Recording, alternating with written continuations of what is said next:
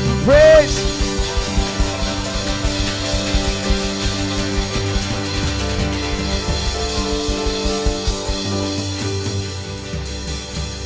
Isn't that so good, church? I mean, how perfect. We didn't even plan like that bridge would say that. But the part says, even in the sun or rain, come on, my life celebrates that you are good. Come on, we can celebrate right now the goodness of the Lord. Every heart, come on, right now. God, you're so good. Oh, Jesus. We praise you, God. Your presence is here. Your Holy Spirit is here.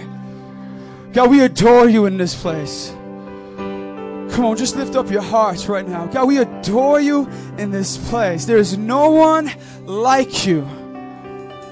No matter where we go in this life, no matter where we go on this earth, God, there is no one that would ever compare to you, God.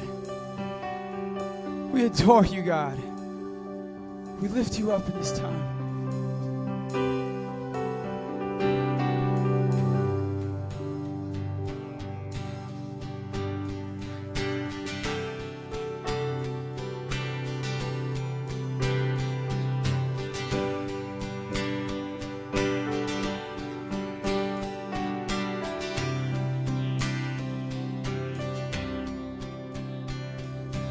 Mercy, it falls from your heart down on me. Your glory, it streams from your face so lovely. Go sing it again, sing mercy. And mercy, it falls from your heart down on me. Your glory, it streams from your face so lovely. What a million words could not describe how marvelous your perfect life, and I adore you, and I will sing it with all my heart, and I adore you, and I love everything you are, We'll sing them my heart, it beats to the rhythm of your heart. Come, them my eyes, they focus on your beautiful eyes. A million tongues could not express how beautiful your holiness, and I adore you, and I will sing it with all my heart, and I adore you, and I love everything you are, and I adore you, and I will sing it with all my heart, and I adore you, and I love everything you are, Come on, sing it again, sing mercy. And mercy, it falls from your heart down. Come on, do you believe it? Sing your glory, it streams from your face so lovely. Come on, sing a million words. A million words could not. How marvelous your perfect life, and I adore you, and I will sing it with all my heart, and I adore you. I love everything you are. Come on, sing. Yes, I adore you, Jesus. I will sing it with all my heart. I am.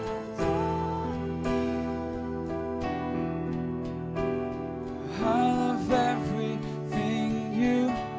City and I lift up our voice, God. You're so worthy. You're so worthy, Lord.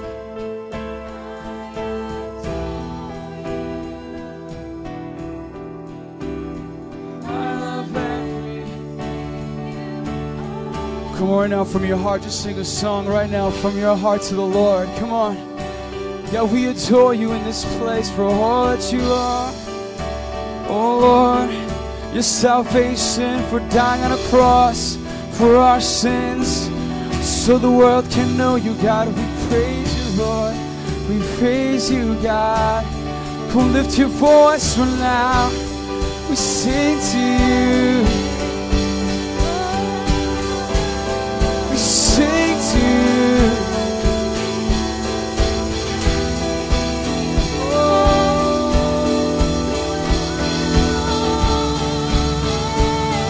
yeah. Yes, I adore you. Sing out. And I'll sing it with all my heart. And I adore you.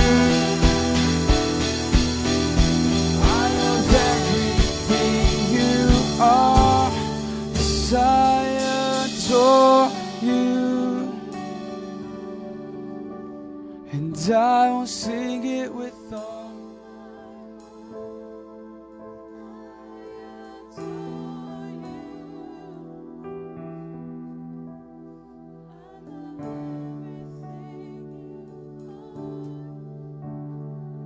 Come on, just in that same heart.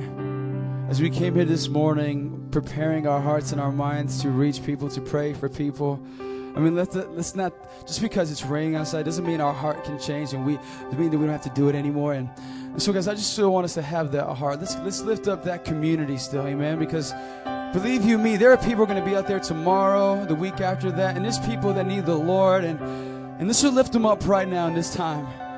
Let's pray for them as we sing this next song.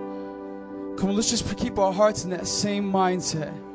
God, we lift up people so that they can know you. We lift them up. God, be patient with them. Come on. If you know some people that are not saved, just call them by name right now. You can pray for them. Not feel weird. Come on, call them by name. God, be patient for my brother, God. Be patient with this city, God. Be patient, Lord.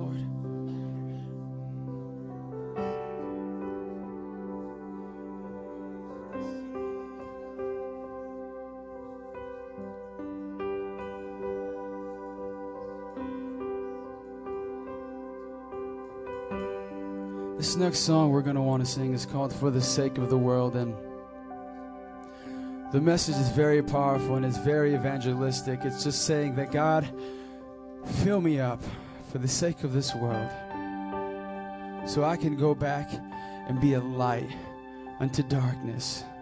Set a fire, God, in my heart so that I won't compromise and make it just a Sunday thing, but God, so that I make it my heart's desire.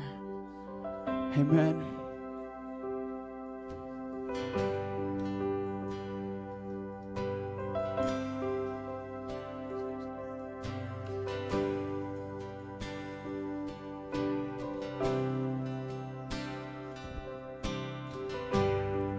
I'm laying down my life.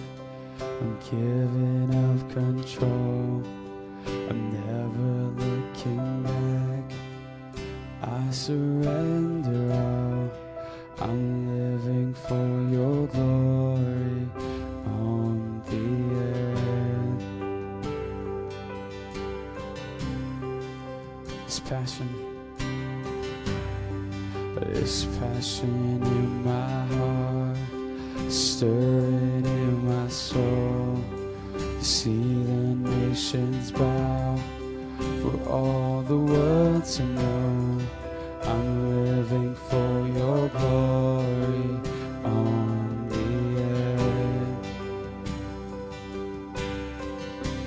sake. For the sake of the world, burn like a fire in me. Light a flame in my soul for every eye to see. For the sake of the world, burn like a fire.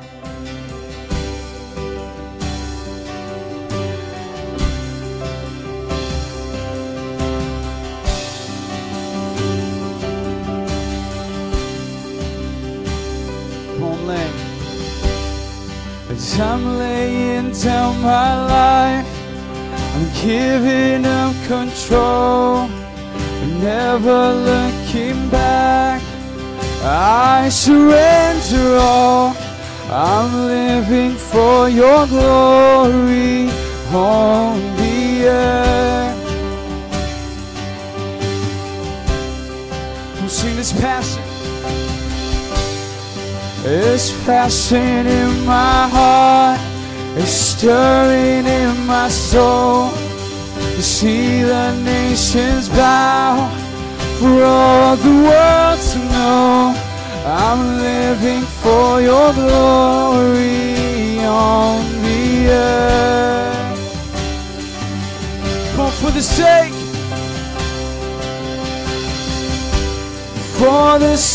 of the world, burn like a fire in me. Light a flame in my soul for every eye to see. For the sake of the world, burn like a fire in me. We'll sing for the sake. For the sake of the world, burn like a fire in me. Light a flame in my soul for every eye to see. For the sake of the world, burn like a fire in me. Sing for the sake of the world, burn like a fire in me. Light a flame in my soul for every eye to see.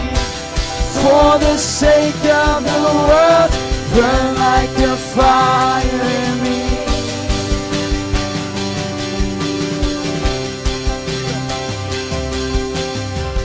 For every knee to bow down, for every heart to believe, for every voice to cry out, burn like a fire in me.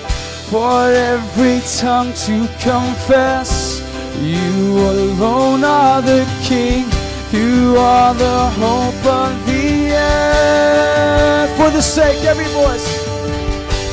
For the sake of the world, burn like a fire in me. Light a flame in my soul for every eye to see. For the sake of the world, burn like a fire in me.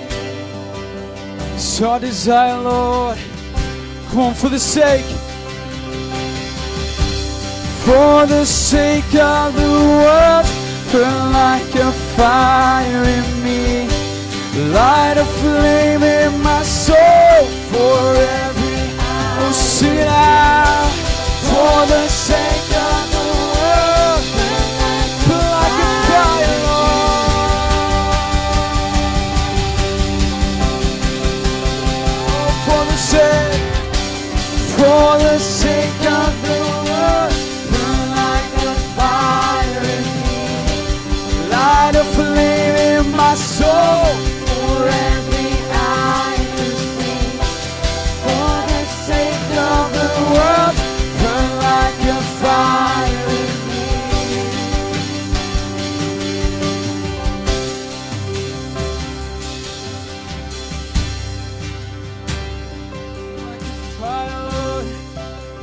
Burn like a fire, Lord. Burn like a fire in me. So na my say, na my soul. Oh Lord, keep the fire burning. Keep the fire burning in my heart, oh Lord. In my heart, oh Lord. Oh, let your fire consume it all. Let it consume our minds. Let it consume our fears. Let it consume our future, Lord. Oh, burn like a fire. Burn like a fire. Burn like a fire in me. Oh, burn like a fire in me. Burn like a fire in me. Oh, light a flame, light a flame, light a flame. Soda basera basso. Light a flame. Burn like a fire. Burn like a fire, Lord.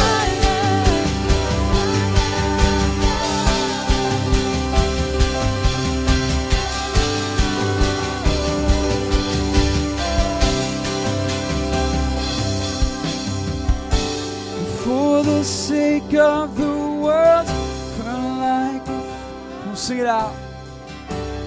Light a flame in my soul, for every eye to see. For the sake of the world.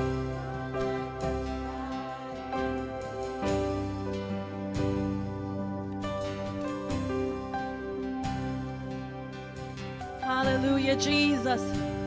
We ask to burn, dear God, for you to burn deep within our souls.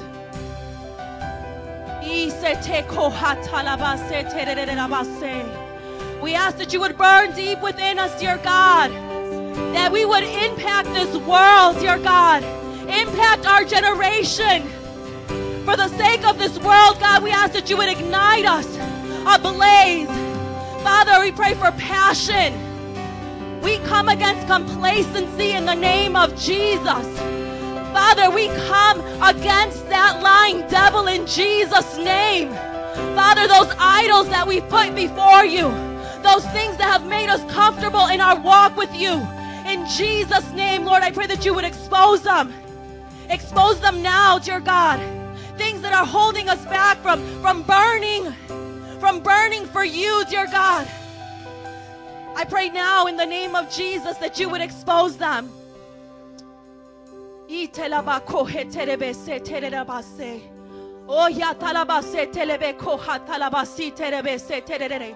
Oh, dear God, families that have been put before you, jobs that have been put before you, dear God. Oh, they're trying to extinguish the flame, dear God, but your word tells us to fan the flames, dear God, deep within our soul. Father, so today we pray for a fanning. We pray that you would stir us up, dear God. We pray that there will be a hunger in this place, dear God, a desire to be with you, a desire to know you and to do the work of the ministry, dear God, a desire to reach out to the lost and see them be saved, changed and transformed. Oh,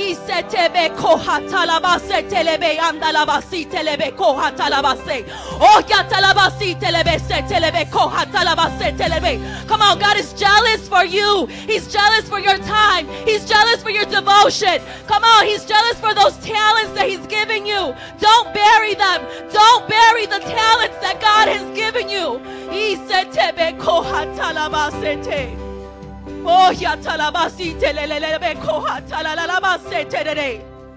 Oh, have mercy on your people. God, we declare that in this room we would be the light of the world. We would be the salt in this world, dear God. In Jesus' name, you've called us out of darkness. You've placed a purpose in us. Hallelujah. You've placed a purpose. The Holy Spirit, we ask that you would give us direction and guidance. That there would be a joy. The joy of our salvation would be restored, dear God. This afternoon in this place, we know that you're raising up a mighty army, dear God. So do it here. Do it now, Lord. In Jesus' name. And everybody said, amen. Come on, give the Lord some praise. If you're excited about the work that God is doing in you, come on, praise Him. Hallelujah.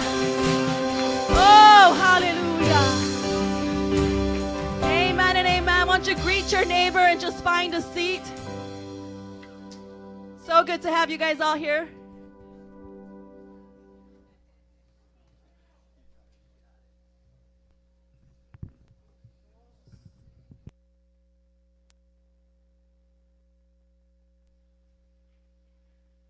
So good to have you guys here this afternoon. You guys excited for round 2? Amen. Here comes Pastor Joe. Thank you. Hey, we're going to do a little practice of evangelism because that's what my dad was saying he would want to have. So we're going to do a couple mock trials, and then Jared's going to preach to us. So, Berto, would you do me a favor? Can you grab the podium for me as well? Jared, why don't you come on? And we're going to give you guys a couple different ways that we evangelize. Andrew, do we have another microphone for him? Yeah. Okay, so we're going to give you guys some different ways that we evangelize and just, give you guys some practice. And then we'll take some questions from you, okay? And can we turn on the light back here as well? All right, Jared, you want to test out that mic, see if it's ready? 1, 2, 1, 2. All right, I can hear you. I'm just kidding. Okay, so which one do you want to be? Do you want to be the guy who tries to convert me, or do you want me to be the guy who tries to convert you? You want to be the sinner? Can you be a good sinner, though? We'll see how it goes. We may do a couple tries at it, too, to get, once we get over the nerves, we're not actors, but we really want to give you guys some experience, okay? We'll wait for him to get the microphone on. But we want to help you guys with different techniques, different methods. My simple method that I like to use to get people to stop and talk is I just say, can I talk to you about Jesus? That's what I like to do. Can I talk to you about Jesus? Because by saying that, people know what I'm talking about. As I was teasing before about the food, and people are like, are you trying to bribe us? And I'm like, yeah, we are. But my whole thing is no matter what we do, I always like to put Jesus in front of it so they understand that even though, we're doing it so we can preach to them, they know the motive is clear. I want the motive to be obvious, not to be hidden. So it's like, hey, our church is giving away some hot dogs. Come on over here. We want to hang out. That's kind of clear, right? They understand. So it's not like, hey, we're just giving out hot dogs. Who are you? Well, you'll find out when you come and eat, And then they eat, and it's like the secret witness, thing. I've heard people talk that way, but, you're not going to get trained that way here. If you want to get trained that way, you can get trained that way somewhere else. But I don't do the secret witnessing. Literally, it's funny because I was with a guy, and let me just back up and say this. I've seen probably every mode of evangelism you can think of. I got saved 18 years ago. This November will be 18 years. And within a few months, I was on the streets of Fort Wayne witnessing every week. My dad will tell you. And so I've seen super intense negativity, and then I've seen the so shy that they just never get to Jesus. And it was funny because I was partnered with this one guy, and he said, man, you're just coming too strong. You're coming too strong. So I said, okay, man, do it your way. And we walked up to some guys, and literally he just walked up almost like he was hitting on them, He was just like, hey, guys, so what's going on? What's happening? And then they were just talking, and he was like, yeah, so you want the, I think it was New Orleans Saints. So you want the Saints to win? And literally, the guy at the end of the conversation, this guy just talking about the weather, whatever, just goes, hey, man, I got to run. And then he left. And then I looked at my friend. I go, you didn't even tell him about Jesus. This guy might have thought you were just wanting to talk to him about the saints. I mean, he didn't even know you wanted to talk about Jesus. I'm like, that is not our method. So obviously, wherever Jesus was, people knew what Jesus was about. Okay. Now, let me just say this. When you are on your job, when you're in school, when you're on the streets, there's different ways to do it. So you don't have to do it the same way that you do on the job, that you do on the streets. Are you guys with me? But let me just help you understand this.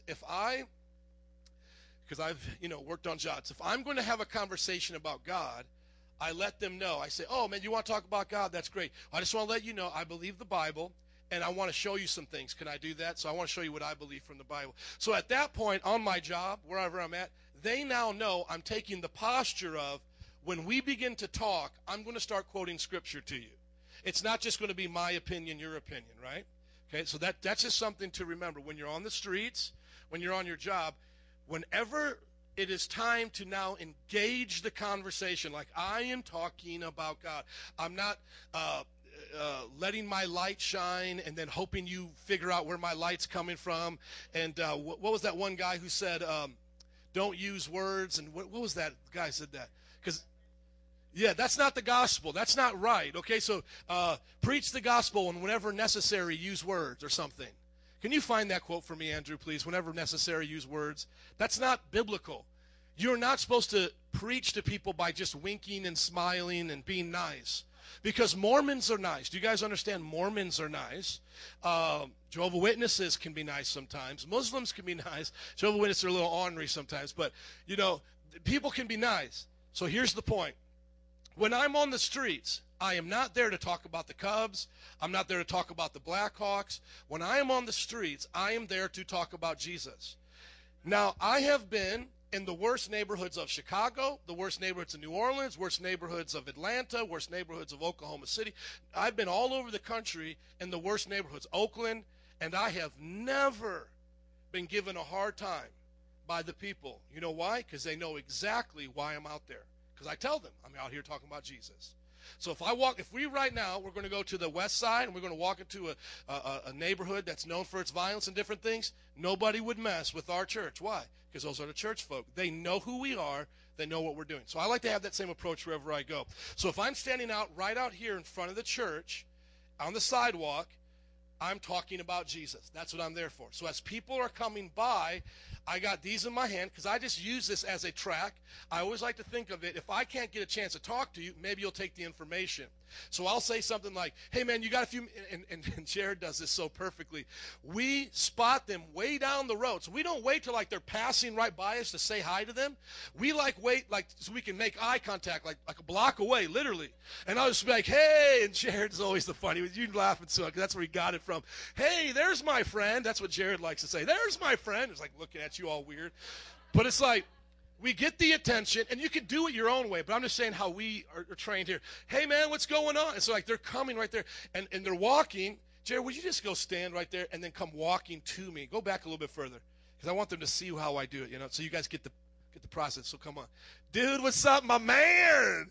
Hey, can I talk to you about Jesus? So, like, right there, he's going to do that. But so, like, right there, I want to get his attention, right? So when you're at a Boricua Fest or a Mardi Gras or something where a lot of people are coming at you, you can literally just turn around and talk to somebody. Like if it was packed out there today, you could just be like, hey, what's up, man? Can I talk to you about Jesus? Hey, what's up?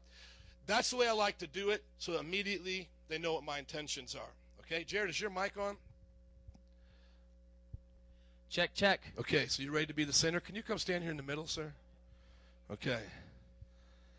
We just got to get our acting hat on. Hey. Okay. What's up, man? Can I talk to you about Jesus for a little bit? Sure, I got some time. Wonderful, wonderful. My name's Joe. I'm from the church right over here, Metro Praise. What's your name? Jared. Jared, nice to meet you, man. So what are you doing today? I'm going to the store right now. Wonderful, wonderful. Going to get something to eat, hang out with your family. Actually going to get some smokes. There you go. Get some smokes. I used to smoke. Yeah. I don't smoke anymore. Just smoking for Jesus. Hey. Hey, man. So you ever go to church?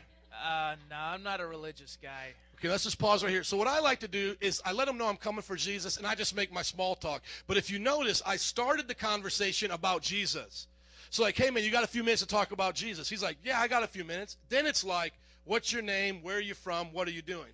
Now, some people, they like to cut that part out and just be like, hey, what's up, man? My name's Joe. Do you got a minute to talk? See, I don't prefer that method because, especially in a city like Chicago, there's a lot of salespeople. Especially if you walk around the streets, those of you who do, public transportation, you're on the bus, you're going to see guys in front of cell phone stores. You're going to see people selling their magazines. You're going to see people giving out coupons. There's always some type of thing going on. So, hey, do you got a second to talk? Chicagoans just block that right out. And Chicagoans, for those of you who are not here, are very much like New Yorkers. They will not look at you and make eye contact. So it's nothing like a nod. You don't get a nod here from people. It's like they'll look right past you and just literally walk right by you. So it's like, hey, what's up? Can I talk to you about Jesus? And then make small talk. Once again, this is just my personal style. So we'll go back to our thing. Yeah, man. So we're out here talking about Jesus. To me, it's all about being born again, man. Have you ever been born again? No, but I'm not into organized religion, You know, I'm not either, to be honest with you, man. I'm not into organized religion in that sense, man. If you're talking about, like, maybe going to a church where they give you a bunch of do's and don'ts, is that kind of what you mean? Or Yeah, kind of, Yeah. I try to get it on my own, Yeah. spiritual. Do you go to any church like on the holidays, Easter, Christmas? Are you a Creaster? Not in a while. Not in a while. Do you believe in God? Yes. You believe in God. Mhm. Now, is this God that you believe in, is he like a Christian God, like the framework, Father, Son, Spirit? Or is he just like a little bit of energy that comes into you, the force like Yoda? Like, what God do you believe in? Well, I believe in God, but I don't know about the whole Jesus thing. Are you Like, there's a spiritual? God- Like spiritual, like I'm spiritual? No. Like you're just spiritual? Like, Like you you- could pray and talk to God, but it's just... You ever read the not- horoscopes? You ever read the horoscopes? I do. You do read those. So you think there's something else out there you can tap into. Like, Yeah. is God just a force, or is God a person? Does God have a voice? Does God speak? Is there a plan? He, she, it, whatever it may be. Does that God have a plan for your life? Right?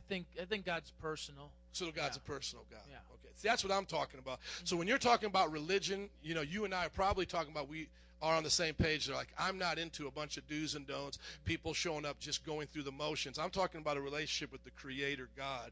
And to me, what I believe the most important thing he wants us to be is born again, so we can accept a relationship with him. So you said that when you think about God, you think about a person, but do you think Jesus would be that person, or in a relationship to that person? I think, he's probably just one among many. Okay, so that's good. Now let's just pause right here. And it's hard for him to do this because he's trying to think of what somebody else would think.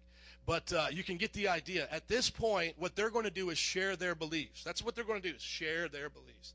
And I think that's usually the best thing you can do before you get into the have you been born again. Now, a lot of people who hear me talk about the born again thing don't realize that I do have small talk, and Jared has been with me many, many times. Do I not have a lot of small talk before we get to that? Yes, you do. Because what I'm doing is I'm building a framework to when I get to this born again. Because when I get to this, you guys will see this method, born again. There's also the Roman road and different things. But this method of born again, it is locked tight. Once I get started in it, I go down that path. There is no way for them out of it except at the end to accept Jesus Christ or to acknowledge they're going to hell. So either they're going to say, I'm a Christian, I've accepted him, or they will accept him. So it's like a positive response, or it's negative. Because once I go down that track, there's no escape from it. So before I get them in the grips of that preaching, before they are held by the power of the gospel, I'm building up a framework with them. So the typical person that I would meet today, and maybe you guys would meet, would be Catholic, right? Roman Catholic. That would be the typical person. And so let's just go into that typical Roman Catholic thing. So you're giving us kind of more agnostic, young adult, maybe what you were before you got saved. I was tapping into my BC days. And that was great. That's a good place to come from. Yeah. But you know well enough about the Catholic background, which is what majority of what we would see. So let's take it from there. So what do you think about Jesus, man? I'm Roman Catholic. I got baptized. Boom, boom. Has your priest talked to you about being born again? No, I haven't talked to him in a while. Okay, so you see what I did with the Catholic thing? I haven't talked to him for a while. Do they teach you at the Catholic Church to be born again? No. No, they don't. So right there, he's going to share with me he's Catholic. I'm going to ask him that question, have you been born again? Right? That's how I would go from there. But let's go back to the agnostic guy now, switching back and forth. Let's go to the agnostic guy. You just gave me an answer. He's one among many. Yeah. There's a lot of religions out there. I mean, we can't really know what's the right one. I want you to think about this, dude. Imagine if I told you right now, I am God, I am the way to God, and you can't get to heaven except by going through me. Would you think I was a good guy if I told you that? I wouldn't trust you. You wouldn't trust me, right? No. Now, I want you to think about this. This real smart guy, C.S. Lewis, okay, he came up with this thought that we should think about when we just want to make Jesus one among many. Jesus is either a liar, lunatic, or Lord. Let me just explain this to you. When Jesus walked the earth, we got his words in the Bible, okay? Now, let's say you don't even take them as the words of God, but let's just say it's somewhat of an accurate description of who this man was. Right. Okay, so you may not even believe it's the word of God, but it's a description. This man is walking around telling people, I'm God. People are worshiping him, declaring him to be God, and he's saying to them, I'm your good shepherd. Okay, so once again, if I told you I'm God and I'm your good shepherd, and I'm going to take care of your little sheepish soul and bring it to paradise, am I a good guy or a bad guy? If you can't back it up, you're a bad guy. Okay, so this is the idea. C.S. Lewis said it. Jesus was either a liar, because he made those statements, right? And he's lying. So, like, he knows he's not God. He knows he's not the way, the truth, and the life. But what he did was project his lie on somebody else. But you said he was a good man. So liar is really not an option, right? Because a good man doesn't lie. Right. A good man doesn't walk around telling lies. The other option is he's a lunatic. Is that he believed he was God, that he did have a way to heaven, that he was your shepherd, but he was the equivalent of the guy who talks to himself on the L train downtown and smells like urine. Now, this guy, he thinks what he's telling you is true, but he's actually a lunatic. He's lost his mind. Now, if that guy on the train smelling like urine says, I'm God, do you believe that guy? I don't. Do you consider that guy a good guy? Is he babysitting your kids today? Oh, no way. Okay, he's not babysitting. No We way. call that guy a lunatic, right? We pray for him. We hope he changes. We hope he changes. But he's a lunatic. But was Jesus a lunatic? No. So now ask yourself this question. If he did declare those things, and we know that he did, and he wasn't a liar or a lunatic, here's what C.S. Lewis said. You can only but call him Lord now. This means it's true. He can't just be a good man, because a good man is not a lunatic, and he's not a liar. Isn't that something to think about? That's never saw it that way. Never Right? And thought what do you about think it about that that? I way. mean, is he a liar, lunatic, or Lord? What would you say he is? Assuming the Bible's true, he's Lord. According to that, right? Yes. Now, there's also Lord of the Rings and Gandalf and a lot of other books that have fictional figures, right? Right. But I want to give you something that he talked about that I think is the most important thing. It's about being born again. Now, let's just pause right here. Most people have skepticism about God today, right? So if you just jump into a born-again discussion, and some of you have watched Way of the Master with Ray Comfort, The Law, jumping into these kind of conversations I don't think are necessarily the most beneficial without laying down some groundwork. Because, say, for example, Ray Comfort, and I'll show you his method here in just a little bit. You can go to wayofthemaster.com. He has online videos of them witnessing. One of his methods is to get the people to understand he's a sinner. He actually bypasses all of the discussion that I was doing, other than the nice stuff, and he gets directly to, hey, have you ever told a lie? It's like, hey, what's going on? You want to talk about Jesus? Yeah, okay, let me ask you the question. Have you ever told a lie? And what does that make you a liar? And he'll go through all of that. And at the end of the day, they're like, well, I'm a sinner and I need Jesus. The problem with that, because I've done that method and I've seen that method, is we live in a very skeptical generation, and so they'll go through the whole thing with you and admit they're a sinner and even admit by your words that Jesus would be the answer to that, but they still don't believe Jesus is any different than any other, leader. So that thing that I just gave you, which is called the tri-dilemma. Everybody say tri-dilemma. It's just one of many ways that you just differentiate who Jesus is. That's why I like to do that. And most of the people who see me in those conversations see me do a little bit of apologetics, because by the time I get to this born again thing, I'm going to refer back to some of that. Because if he tries to wiggle out of the words of Jesus, I'm now going to say, what has changed from your opinion about Jesus? Is he changed now? Is he a liar, lunatic? And he goes, well, no, he's still Lord, but I just don't believe the Bible. And let's just jump ahead. I want to show you how to defend the Bible, okay? And then we'll go into what's the easiest thing to do, which is this card. But let me help to defend the Bible. So I'm going to show you some stuff from the Bible. Do you believe the Bible? No, I think it's just like I was saying about Jesus, probably one among many. One among books. many. So you would put it on the same level of Bhagavad Gita or Cat in the Hat with the Dr. Seuss. Where is it at? The first one. Like more like a Bhagavad Gita, like somebody saying good things. That's a Hindu like the book, by the way. Quran and Like the that, Quran. yeah. So it's a good book saying good things, right? Yeah. But do you think all books are good? Like all have equal status? Well, it's hard to say. I think there's just a lot of books out there put out by people. Some are good, some are bad. Now, this is just a little bit of experience for me. What I do in that point is I go, have you ever read any of these books? Because I actually have, right? Now, for some of you who have not read them, you may say, have you ever studied any of these books? But if you don't feel comfortable in this, I'm going to give you a clear way to get around this. But since I've studied a little bit, I want to show you the way of the master. A little, Mr. Miyagi up here, okay? So have you ever read any of those books, the Quran? I have not read the Quran. Let me just tell you about the Quran. So it's written by a man 600 years after the time of Jesus who carried a sword and did a lot of violence, okay? A lot of people right now are wondering what's going on with Islam. This is true. Islam teaches this, okay? It says if the infidel doesn't repent, to kill him, okay? Now think about this. Even if you say maybe not all Muslims are like this, but just think about this. Jesus never carried a sword, never killed anybody. Muhammad carried a sword, killed somebody. Now, do you think those books are giving the same message? Probably not. Probably not. Now, you know another part? Jesus looked at the woman caught in adultery, and he said they wanted to throw stones at her and kill her, and that was good. And that was like, hey, forgiveness, mercy, right? Like, imagine if that was like your sister. You wouldn't want her to get stoned, right? Okay? But in the Quran, they talk about stoning the woman. So who would you rather follow, Jesus or the Quran telling you to stone the woman? Jesus. Okay, now let's pretend he had a girlfriend right here. Now let's say there's a verse in the Quran that says, beat your wives, but beat them gently, okay? But gently beat them. And I have this, by the way. Whenever I talk to Muslims, I got a book back there on Islam. I have this, okay?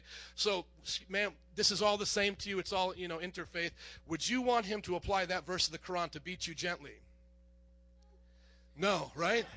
Now, you may like the part of 70 virgins and all this, but if we're talking make-believe, we might as well talk about oceans full of syrup and jam and jelly and floating on cotton candy clouds. But let's just assume that you're saying they're coming from the same origin, right, like God? Well, Jesus is saying, forgive your enemy. He's saying, kill the infidel. Jesus is saying, don't stone the adulterer. He's saying, stone the adulterer. Jesus uplifted women. This man is saying it's okay to beat women. And then now you look at the track record of these two religions, you can see where they're going. Christianity does more charity than anybody else. Christianity, when people do it right, they're the kindest people. But for people to follow the Quran, they have to do it opposite to be kind. Meaning, if you follow the Quran, you become a bad person. You follow Jesus, you become a good person. You can only become bad by by doing the opposite of what Jesus said. Okay, now I'll do that with Islam. Now watch, I'll give them another. Say it's New Age, and they're like, man, I'm into New Age. I'm like, dude, you know Krishna, Hare Krishna? Yeah. You think he's like Jesus, right? Good guy. Like they're hanging out, like Jesus, like Christ, Krishna. They might be the same guy. I have a T-shirt like that. Yeah, right. They coexist, right? Yeah. They all coexist. Okay. Now I want you to think about this. One time, Krishna, he comes down in the form of a man. He's a blue man. You know, that first original blue man. Mm-hmm. He comes down. He's blue. He sees maidens bathing. He then takes their clothes, runs up into a tree to play a trick on them. Then the naked women come out of the water looking for their clothes, and he has them chase him around while he has their clothes. Now, you may not have heard that story, but I can show it to you right here. I've read it. Trust me, I've got some of these writings. Does that sound like Jesus to you?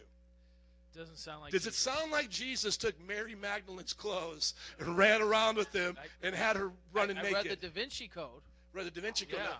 Then that's good fiction. You know that. Now think. Okay, watch. Let's go into the Da Vinci Code, and this will be the proof for the Bible. Okay. So I read say something like I read the Da Vinci Code. I think the Bible is not accurate or something. Yeah, I mean Da Vinci Code totally exposed. It's a Roman Catholic conspiracy. Yeah, the Bible is right. Jesus. Yeah. Now I want you to think about this. Yeah. Think about the Bible, right? When the Da Vinci Code came out, what they want to tell you is that the Bible was captured in its entirety by the Roman Catholic Church. And that eventually what happened was what the Roman Catholic Church didn't want, they erased. And what they wanted, they added in, right? That's the idea. They're making a conspiracy. Right. Okay. What if I told you right now modern archaeology is finding manuscripts of the Bible that predate the ones that we've ever had? Right now we're finding manuscripts like the Dead Sea Scrolls. Were the oldest Old Testament manuscripts we ever had. They went to 400 BC. So you're talking Da Vinci is alive in the Middle Ages, and you're saying all this conspiracy is happening, and we're finding documents, antiquity, that predate him, and they match up with what we have. Now, some people said the book of John, because it makes Jesus God, and he's all awesome in that book. You've heard of the book of John, right? Right. Yeah. They think that book was made up because it makes him out to be God. So this idea is like, as it went on, the legends, they made Jesus God. Do you know that John is the oldest manuscripts we have right now in our museums? And it dates back to before 90 AD, our oldest papyri we have of John. So think about this. If anybody ever had the Bible and they made changes to it out of their own political whims, we now have manuscripts that predate when those Catholics had the Bible. So how would they have been able to change the scrolls that are just being discovered in caves now? I think you got a point there. Who said that was good? I'd have to. I want to know. Let's just pause. Who said that was good? Don't be shy. Come on, somebody give a hand clap for that. He caught it. He caught it. I guess I'd have to look that up some more. Right. So you're thinking people corrupted the Bible. Just to summarize, you're thinking people corrupted our Bible. But I am telling you, there are manuscripts older than every time you point to corruption. You think King James corrupted the Bible? I have manuscripts older than King James. You think the Roman Catholic Church in 500s, 600s corrupted the Bible like Muslims teach? I have the manuscripts before that. We have manuscripts within 50 years of Jesus' life that have been found just in the last 50 years. And they match up to what we have today. Does everybody understand that argument? So the argument is simple. The Bible hasn't been corrupted. So what you're having now is the most accurate thing. And some of you are thinking to yourself, do I have to understand and memorize all of this? You don't, but this is what will help you earn and gain trust with them as you talk to them. Simply going into the born-again message is wonderful, but some people are going to have questions that they're hearing on YouTube, and they're hearing from their college courses if they took a comparative religion. And so what I just want to recommend, those of you that are here in our church, is to join the 201, get the 201 book, where we actually outline all these arguments, do we not? Yes, we do. So we actually outline these arguments in the book, backed up with the theological insight. Amen? And in the book as well, we resource you to other places. So you can go as deep as you want. But never be at the mercy of these people with arguments, because now we're going to go back to a testimony, okay? And I'm going to show you how to pull the conversation around if you get stuck. Okay, so let's pretend you didn't know what I knew about these things. So you're going to say to me, say something like, say like I was reading this article about Bart Ehrman, and he was talking about there's more variants in the New Testament than there are words. Say something like that, please. Yeah, you know, there's guys like Bart Ehrman. You heard of Bart Ehrman? Yeah, I've heard of Bart Ehrman. You read Misquoting Jesus? I tried too, but from what I got, there's a ton of errors, and then there's the Gospel of Barnabas, the Gospel of Judas. There's all these different Gospels. How can you really know? There's just so much to sort through. Dude, that's a good question, right? That is a good question, man. I don't know that. I don't know Bart Ehrman. I'll tell you what, man. We can talk about that later, but what I want to do right now is talk about being born again. Okay? There you go. Do you guys understand what I just did? I gave you a little miniature lesson in apologetics. Some things that you can go back and research. This is good stuff.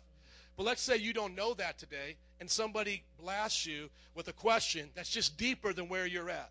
What did I just say back to him? What did you get me saying to him? I am not going to discuss that because I don't know. But what I can discuss is this right here.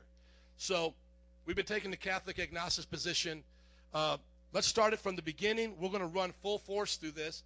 And I'm going to mention the Bible, and you mention back to me that Da Vinci Code thing, and I'm just going to skirt around and going to be born again. Okay? So let's just go right from the beginning. What's up, baby? My name's Joe. How you doing? Hey, how you doing? Yeah, I know. This is all weird. I tickle. You're so cute. Hey, man, we're just talking about Jesus. You got a few minutes? Yeah, I got a few minutes. You got some time? Where are you headed, man? To the store. Heading to the store. What are you going to do? Get something to eat and hang out with the family? Get some smokes. Get some smokes, man. I used to smoke. Yeah. Now I'm smoking for Jesus, man. Yeah, I'm trying to kick it. Yeah, man. Hey, man, I want to talk to you about a few things, man. Basically, my heart being out here is I just love Jesus. Mm-hmm. I love people. I want the whole world to know about this awesome message, man. So can I give you this right here? Just want you to take a look at this. Man, do you believe the Bible? What do you think about Jesus? Jesus was a good man. He was good? Yeah. What do you think about the Bible? Because I want to show you some stuff here in the Bible. Well, the Bible. They got all these extra books that are not in there, and there's the Da Vinci Code and all that. I don't know how much I trust it. Really, you know what? I don't know much about what you're talking about there. I didn't watch the Da Vinci Code, you know what I'm saying? And I just trust the Bible. So I'll tell you what, if you got any questions like that, man, you can come back and see my pastor or one of our guys at the church. But I want to tell you, I used to be on drugs, man. I was a high school dropout. Dropped out at age 16, sold and did drugs. I was arrested 8 times by the time I was 18 years old. But Jesus Christ changed my life. My mother led me to the Lord, helped me understand him at the kitchen table. Now today I'm happily married, serving God, and I'm out here sharing this with you. So, dude, if you got 2 seconds, man, I can show you this, man. Is that okay? Yeah. And if you got questions, we can talk about that later, right? We're not. Sure. I can give you my number, Facebook, whatever. Yeah. So read that first scripture for me, man, because that's Jesus talking right there. Yeah, John this 3. guy right here, man. Please read that. All right. Jesus declared, I tell you the truth, no one can see the kingdom of God unless he is born again. So what I do here, when I'm into the born-again spiel, you guys see how I made that so simple? Let's say you didn't understand the questions. Bam, I'm just about being born again. Let's talk about this. I have them read it. Faith comes by hearing, and hearing by the word of God. I love to have them read it because it gets them to concentrate on what we're talking about. They're like, man, I don't feel like reading. That's okay. But most of the time, they'll do it. And what it does is you'll see it gets them to take serious what they're doing. And now let's just pause. If you're with your coworker at work, and you're on that lunch break that you've taken them out to bless them, and now you're talking about God, you could say, hey, man, just read this verse right here. You can slide the Bible over to them because them getting engaged is better for them at that moment. Dude, take a look at that. So what did Jesus say you had to do to see the kingdom of God? What did he say? Be born again. That's it. Once again, see, I'm asking them questions. I'm engaging them. So what did he say, man? What did he say you have to do? Be born again. Have you ever been born again? No. Do you even know what it is? No. And you could probably say, Catholic might say at this point, well, I think it's being baptized, right? Maybe you could say that. Yeah, I mean, I've heard of people get baptized, have life-changing experiences. But That's close. Being baptized is close, but this is something that precedes baptism. Mm-hmm. Now, think about this. When were you born? What's your birthday? 1987.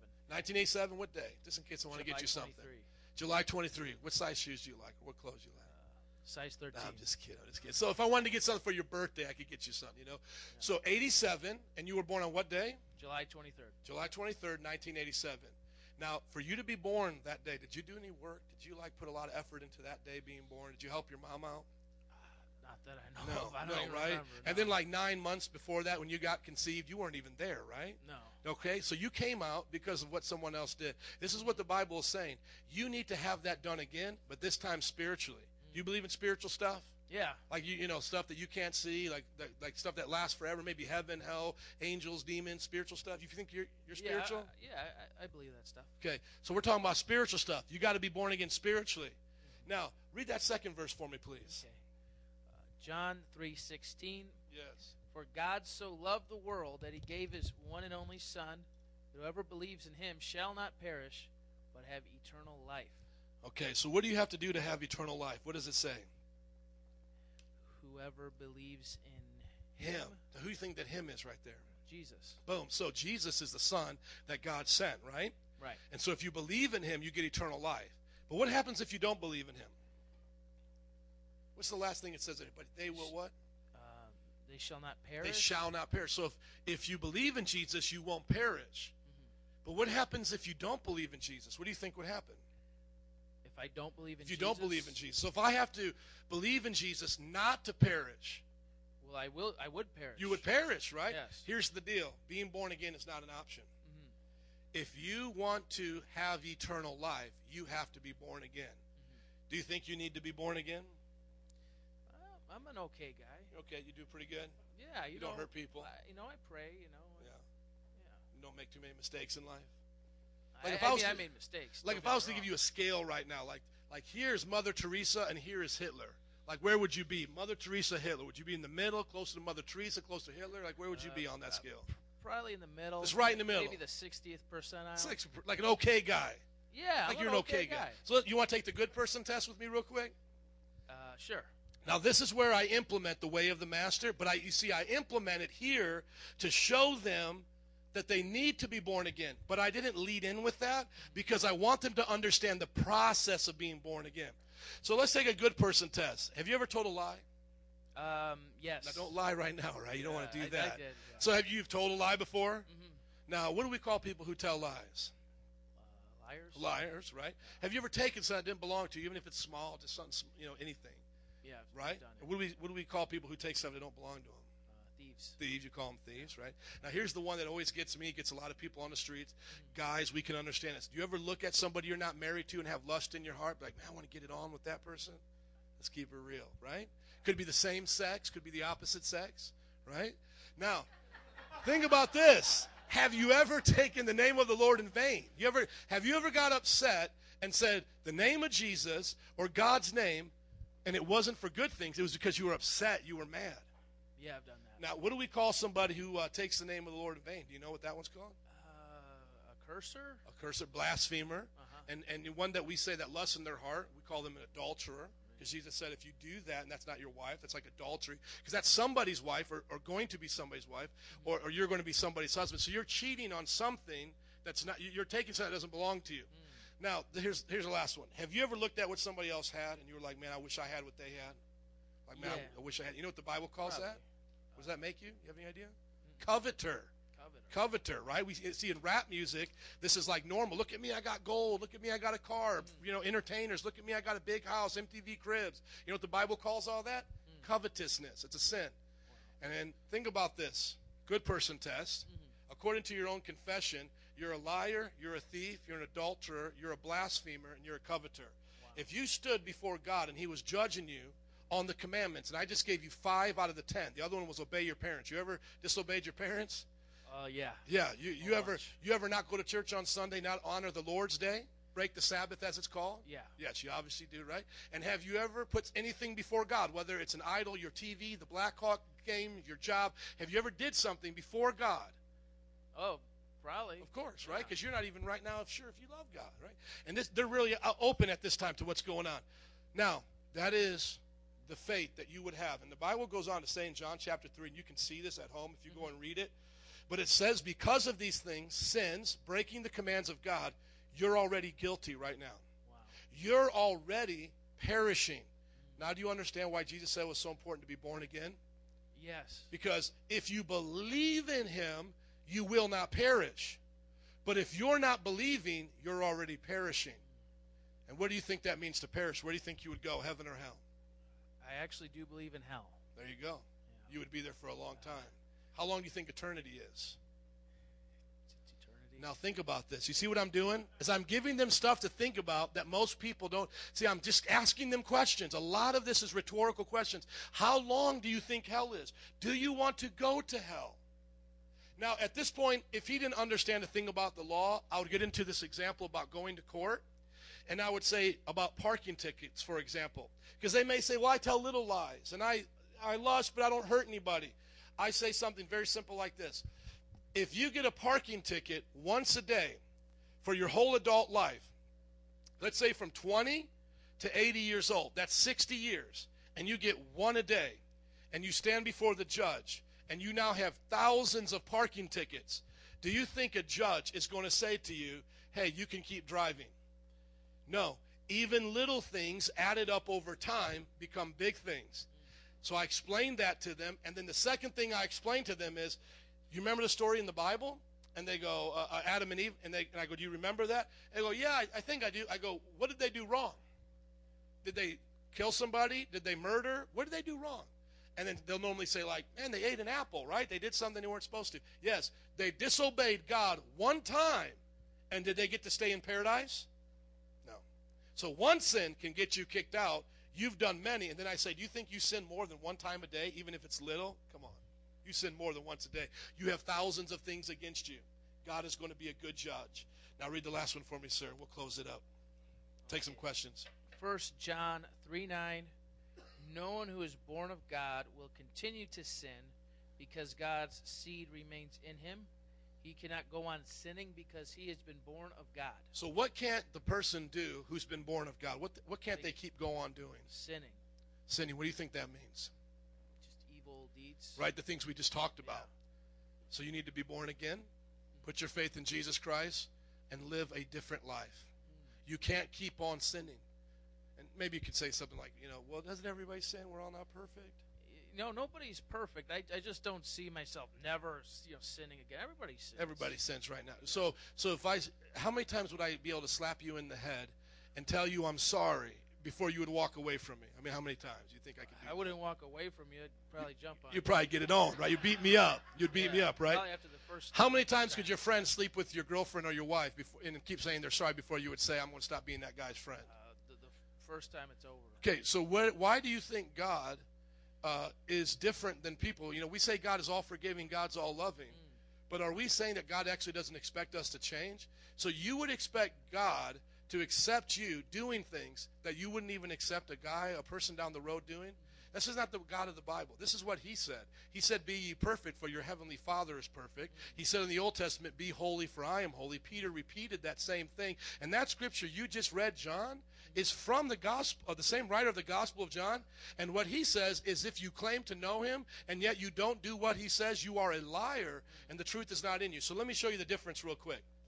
Me and my wife are married, right? Right. But we made a covenant not to cheat on each other and not to abuse each other and not to do those things. Now, in my relationship with my wife, have I always treated her the way I was supposed to? No. Sometimes I treat her the way I get upset with her, but I don't break that covenant. Here's what the Bible says. The Bible says that you can break a covenant with God by the continuing of your sin. See, I believe that. So I take sin very serious. So can God forgive me a sin? Yes. And can a Christian sin? Yes. But if I have the heart to keep on sinning, and I'm telling him this is okay, this is what the Bible says, Hebrews 10:26. If I go on willfully sinning after having received the knowledge of the truth, there's therefore no more sacrifice for my sins, but only a terrifying judgment that will come when he comes back. So, if you want to live for God, should you love sin or hate sin? Hate sin. Okay. And if you get born again, who do you think will help you quit sinning? God. God, because he makes you new. You're a new person. That's the idea of what we're talking about. So I didn't change myself from being a high school dropout to this great, awesome Christian. Jesus Christ changed me. I was born a sinner, born again a saint. I was made a new creation. Remember, just like your parents made you, and look at the nose that you have, you didn't make that. Christ made me righteous, and by his strength I live for him. And if I stumble and fall, I get back up, and I hate that sin. That's what he's talking about. Do you want to be born again? You want to do this? Yes. Bam, that's it. There it is. Any questions? Any questions? And I'll have Jared answer the questions. Come on, let's get some questions out quick. I know you guys have some.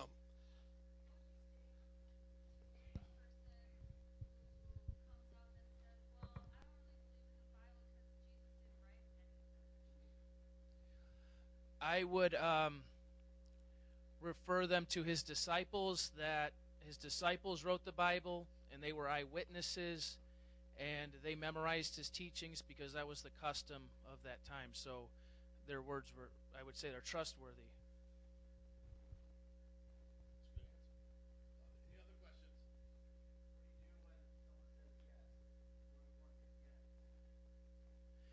Well, you could go two routes. You could pray with them, or you could. This is what I sometimes do. I'll give you the first one. You pray with them, what we call the sinner's prayer, and usually it's something that I, the evangelist, would initiate. And I say, listen, I'm going to pray, and then you're going to pray. Usually, however, people are very awkward, and then it's like I pray, and then it's like really quiet because they're like mumbling to themselves or something. They don't know what to say, and they feel really awkward. But we should expect any time we're out there that people would be so radically moved by the message that they would pray, that they would call on God. So I think we should always open the door for that with a sinner's prayer. Or what I tell people is, listen, you got to make it right with God. You know the truth. Don't let this day pass by. I suggest you take some time out, go home right now, and you and the Lord confess your sins and ask him to change you, and then come to church. Amen. We don't, in our church, we don't push the sinner's prayer. For those of you who are familiar with that, that's not our method, but we do help people to pray. So when, like in this example, as you guys were going out witnessing, if someone said, I want to be born again, most of your street leaders would lead them in a prayer of some kind. Like what Jared said, I usually just lead them in a confessional prayer, like almost like our creed, which is like, Jesus, I believe you raised from the dead and all of that. And then I look at them and then I say, now you have to pray from your heart, and I'll listen to you pray, and I'll just be here in agreement with you. So you pray now. You pray something to God. So I have a big pet peeve with a lot of people having others say the sinner's prayer and then saying that they're saved, because we can get anybody to repeat that. Especially the way you can kind of share it with people. It's almost like, do you want $1 million in a yacht and a house in Boca Raton? Yeah. Okay, say this with me. I am a pickle, and I do this. I mean, they'll say whatever you tell them to say. So for me, it's like, do you want to go to heaven? Do you want to have a good life? Do you want ice cream every day? Do you want Jesus to tickle you when you're sad? Okay, and I'll say this magical prayer. That's why if you notice in our church services, I don't do that either. You guys notice in our church services? It's just not our habit, because to me it's you pray. You pray. Someone's up here who will help you pray. Do you get that? And you'll never really see that pattern in the Bible. You'll never see the Apostle Paul going, now everybody repeat after me. I don't have anything against it because my mother used it to lead me to the Lord. And she helped me to speak a confession of faith. But when you track out that day of my salvation, it was really when I went home and got the Bible that she had given me after we had prayed, and I started to read it, weep, and then confess my sins, like name them and call out to God that I genuinely received salvation. And that's when the devil got mad. He started manifesting, and I saw demons in the mirror, and then I went home and had them cast out by my dad. So I don't, guys, use the sinner's prayer. But if you want to be what I would call like an expert evangelist, if you want to grow in the gift of evangelism, I think we should always be the most like the disciples. And the disciples were simply telling them, repent. They asked him, what must we do to be saved? Acts chapter 2, verse 38. Repent, believe in the Lord Jesus Christ, be baptized, and you'll receive the Holy Spirit. So we'll say, hey, if you want to be born again, let's pray. You want to pray? Okay, I'll help you out. Say this with me. Jesus, I love you. You died on the cross. Okay, now you pray. Repent of your sins, man. Tell them what you want. Tell them what this means to you. And if they're like, man, I'm a little shy, I'm like, okay, well, and that's what he's saying. You need to go home and do that. You need to do that at some point. You need to confess Christ as your Lord and Savior. So here in our church, never feel bad if you lead somebody in a prayer like that. It's okay. It's a good habit to start with. It's just we want to teach you, as I am now, to help them to go beyond that. Go beyond that. And also, if you remember the Bible, being filled with the Spirit happened on the streets as well. And who is Rachel? Rachel had somebody baptized with the Holy Spirit. She's out probably with her child last year at the Boricua Fest. Saved and filled with the Holy Spirit, evidence of speaking in other tongues right there on the streets. Sounds like Jesus to me, right? Sounds like the disciples. Okay, let's keep going. Let's get some more questions, and we're going to turn this man loose to preach. Yes.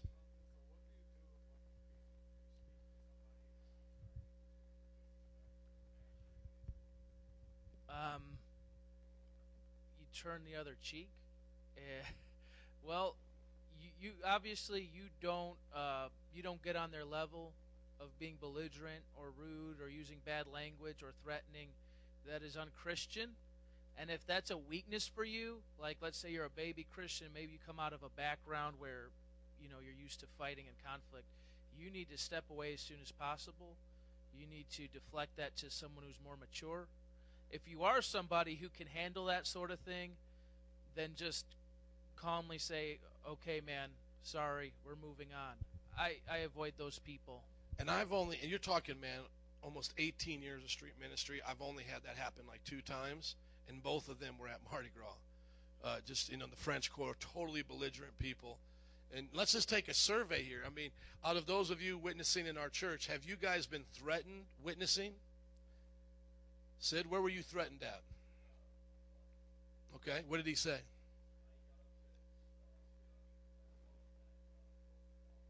Okay. So there's a time you can get persecuted. What about you, good sir?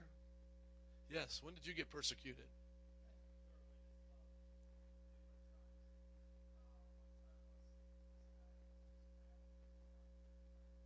Yeah. So would you say, both of you, would you say those are rare, or would you say that's quite common?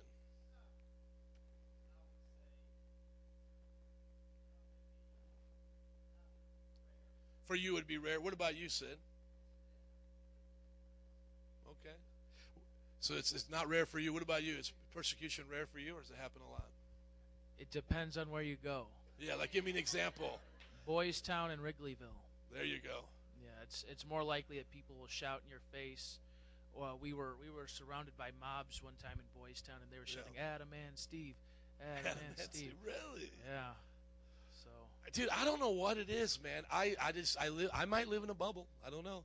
But I feel like I get persecuted the least then. I don't have a lot of persecution stories. My friends have gotten punched and all of that. I don't get persecuted that much. I don't know. I mean, yeah, it's just I've gotten yelled at a few times. Like I said, most of the time they were belligerent. But what were you going to say?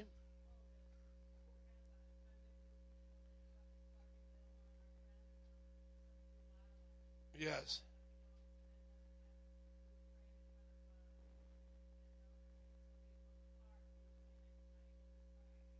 Throwing stuff at you. So it can happen. I guess there's people who have it happen more than others. So what was the question basically? It's like, how do you react? Just turn the other cheek and love them. I've never had to get into a fight. Did you anybody here have to fight them?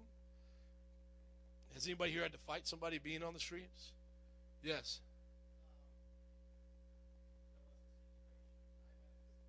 Yes.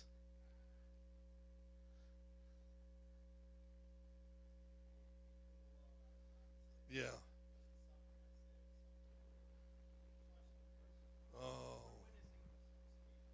Oh. Yeah. Yeah.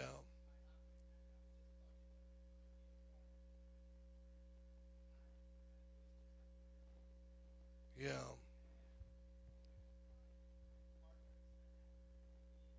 Yeah. Yeah, I mean, it can happen. Yeah.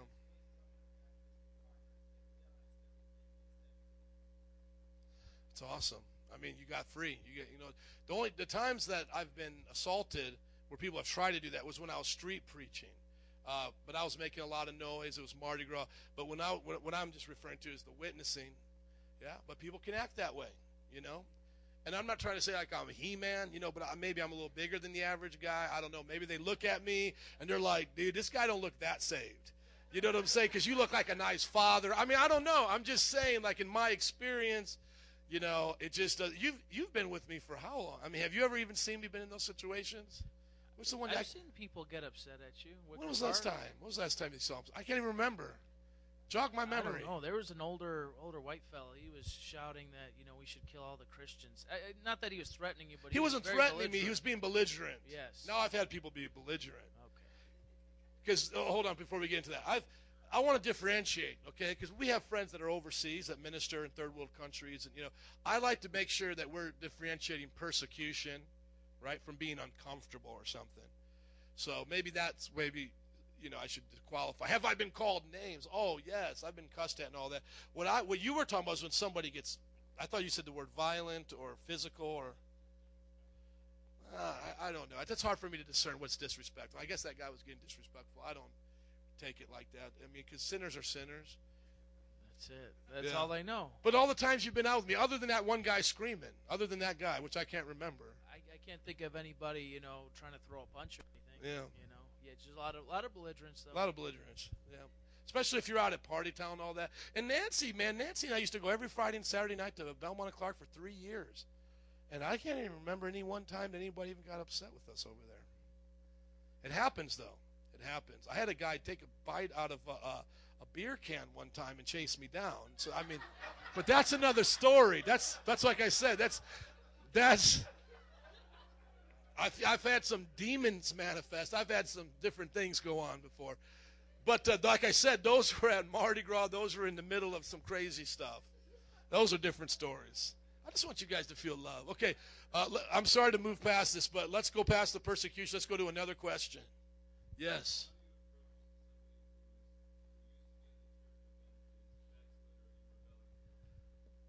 How are you doing? You still living for Jesus? That's it. And you know them well enough to kind of follow up on situations. It depends on the person, so you're not going to have a script because you know that person. You know what I'm saying? You're not just going to have a go-to script. You're going to know that person. You'll know what they were going through, how you doing, are you going to church, are you living for Jesus, are you still in that relationship, so on and so forth. Ask them specific questions to meter where they're at. Are they flourishing spiritually, or are they drowning spiritually? And then say, hey, man, just urge them to repent. You got to make that right with God. You can't live like that.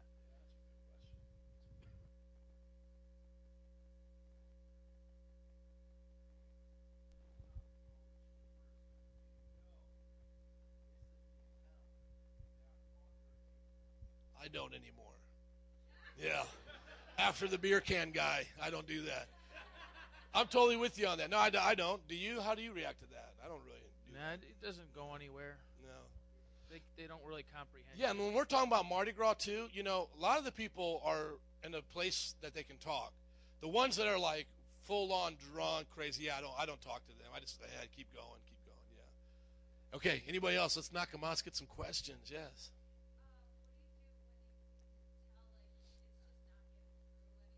Yeah.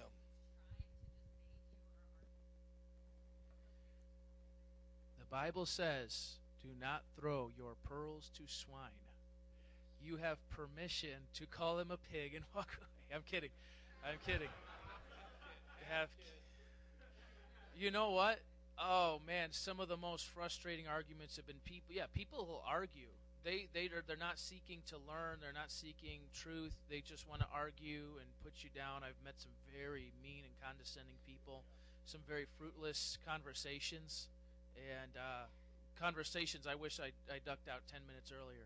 So you try to figure out, are they seeking truth or do they just want to argue? And if they're seeking, continue. If you get that sense, if they're arguing, just leave them. And a little bit off subject, but I came up with a funny memory while we were talking here. So, Ellen, didn't you guys cast out a demon that one time we went to New Orleans? Was that you and Bert, or was that you and Jared? Whose team was that? That's right. Where's Bertsky? Bertsky, dude, come on over here, man. Tell the story really quick, man. Bourbon Street, casting out demons. Oh, it was a good one. Talking about Kevin? Yes, Kevin. Oh boy, yeah, that took a long time. That was like exorcism. We feel like priests. Just kidding. No, but I think Susie would be better telling the story. I think she remembers. You shared it quite a bit. I forget. You want to share it, Susie?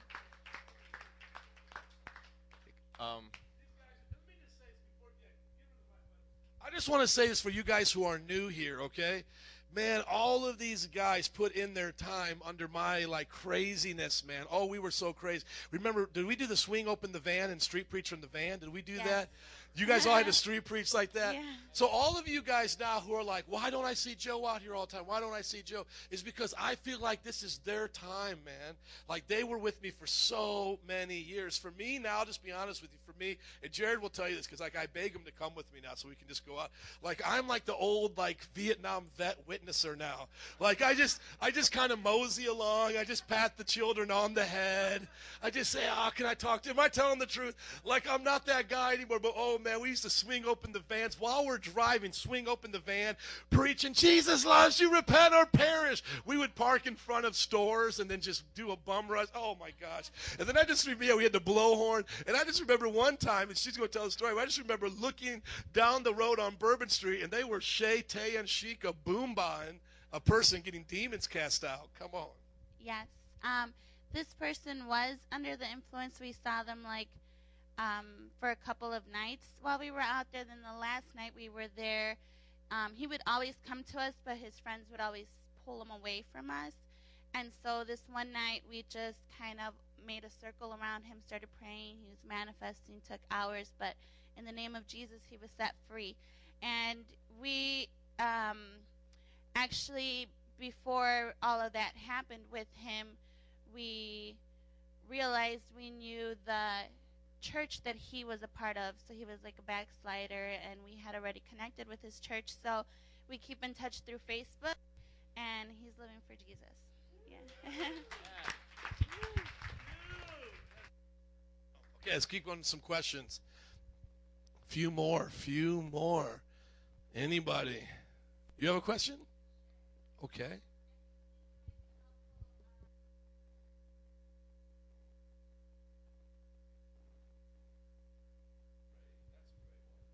Yeah, that's a great question, and what I've been in counseling people to do lately is to get too close for comfort with people.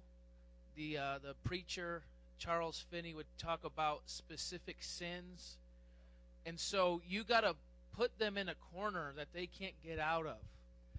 Now, if they can dodge and evade what you're saying, and maybe they're just in denial, maybe they are lying, maybe they really are born again, but you would ask questions about their life, about things that they do, about their activities, about their relationship with God that could almost kind of put them in a corner. But you want to be careful too, because if I recall, you're talking about sharing at a KFC. Yeah, that's what I was laughing Yes. about. You can share the story, Doug. Yeah. Well, he was witnessing at a KFC, and he was asked, "Do you read your Bible every day? Do you go to church 3 times a week? Do all this?" And then his friend turns to him and says, "Listen, if she's not saved by those standards, I'm not saved either, because I don't do all that stuff." Yeah. Like the ones I like is like, are you in sexual immorality? Are you being faithful to your church? Are you putting God first? Yeah, those are some key questions. Find the key questions, the big stuff. Are you living in sexual sin? Are you faithful to your church? Do you hate anybody? Yeah, and then the other good question is, are you ready right now to meet Jesus on Judgment Day? Are you 100% right with God? And if they say, no, and then they go down this road, nobody's perfect, and I just like to correct that theology as I was doing with Jared there. I always correct that theology. The cleansing, the perfect state, the holiness of the believer is to be his normative state in Christ. Sin is like a pebble in your shoe. You should never want it. It should get out as fast as it came and just get it out. So this idea that sin is to be tolerated, that sin is to be expected, Jesus said, we're to pray, lead me not into temptation. And then the Bible also says that in our temptation, he'll always provide a way of escape. So there's not one temptation you'll ever face that there wasn't a way of escape that you didn't have to sin. Amen? So we believe that here. So we really just want to emphasize that.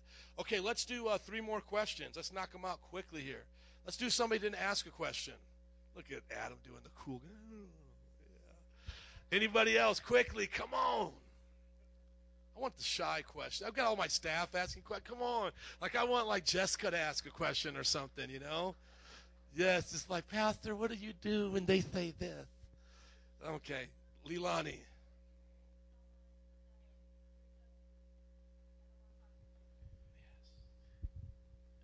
I would retort something to the effect of, well, I think you're judging me by saying that I'm judging you. And then ultimately say, listen, I'm not judging you. If I were to judge you, it'd be I would sentence you to hell. I'm simply saying what the Bible says, and your life clearly doesn't match what the Bible says. And so that's why you feel judged, because I'm not judging you. God's word is judging you. Exactly. And then we got a lot of examples for that. If you're going 80 miles an hour and the policeman is in your car with you and you're driving 80 miles an hour and he tells you you are speeding, has he judged you? No, he has just simply stated the fact, and he's given you what the penalty is going to be when you face the judge. We are here with you, hearing what you're saying, and we're simply telling you, you're going to face court one day and you're going to be in a lot of trouble. We're writing you the ticket. The ticket is what the Bible says about you. This is what's going to happen on Judgment Day. But we're not the one making that judgment. And then the Bible says, these words that I speak unto you, judge you, that my dad shared with me the other day that I had forgot. But also when it says, judge not lest you be judged, but you have to finish off that verse because it says, by the same standard that you judge will you be judged by. So the idea of what he was speaking there is that the Jewish people were judging with their traditions, not the word of God. So if you didn't do these kind of washings, they would judge you and say you're not really right with God. But these things were not found in the Torah. And then they were saying, like, if you don't wear these big phylacteries and things they were putting on their head, these decorations of sorts, that you were not right with God. And so what Jesus was warning against was you making a judgment other than the judgment that he has made. Because if you do that, by your standard, you'll be judged. So the obvious thing is, we're all being judged by God's standard. Isn't that right? So if somebody says, don't judge me, they're assuming that's Scripture, right? Are you guys tracking with me? Let me just teach you this real quick. If somebody says to you, don't judge me, are they assuming the Bible is true? Yes, because they've quoted a Scripture to you. Think about this. Let's just take our time. It's not a trick question. When somebody says to you, don't judge me, and then maybe add, lest you be judged, but they say, don't judge me, are they assuming the Bible? Yes, because they're saying Jesus told you not to judge me. That's what they're saying. Are you guys following with me? When you're hearing that from them, you need to show them what Jared just said is the flaw in their logic is, first of all, you're judging me by you making that judgment. Does everybody get that? So then we say, if you're judging me and I'm judging you, which one of our judgments is right?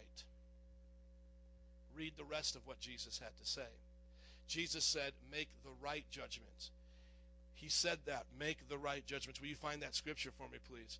Make the right judgments. So what we are saying to them is, you judge and I judge. If you're talking about impressions, if you're talking about what we think, ask them, when a babysitter comes, do you judge the babysitter to your house on whether or not they'll watch your kids? If a babysitter comes and they're buck naked and whatever, or carrying a machine gun, do you let them babysit your kids? Do you judge the kind of people you do business with, where you shop at, okay? So by them saying to me, don't judge me, what they have just said is it's okay for me to judge, and I judge how you are, but it's not okay for you to judge me. What we then want to say is, who cares what I think? Who cares what you think? Let's go to the standard of where judgment comes from. And then this is that scripture. Do you have it, sir? Phone's slow. Okay. Does anybody, do you have it back there, Andrew? Someone could just hand me a hard Bible. No, I'll I find got a it. lot Okay. quicker. If you can do it, I'll do it right here.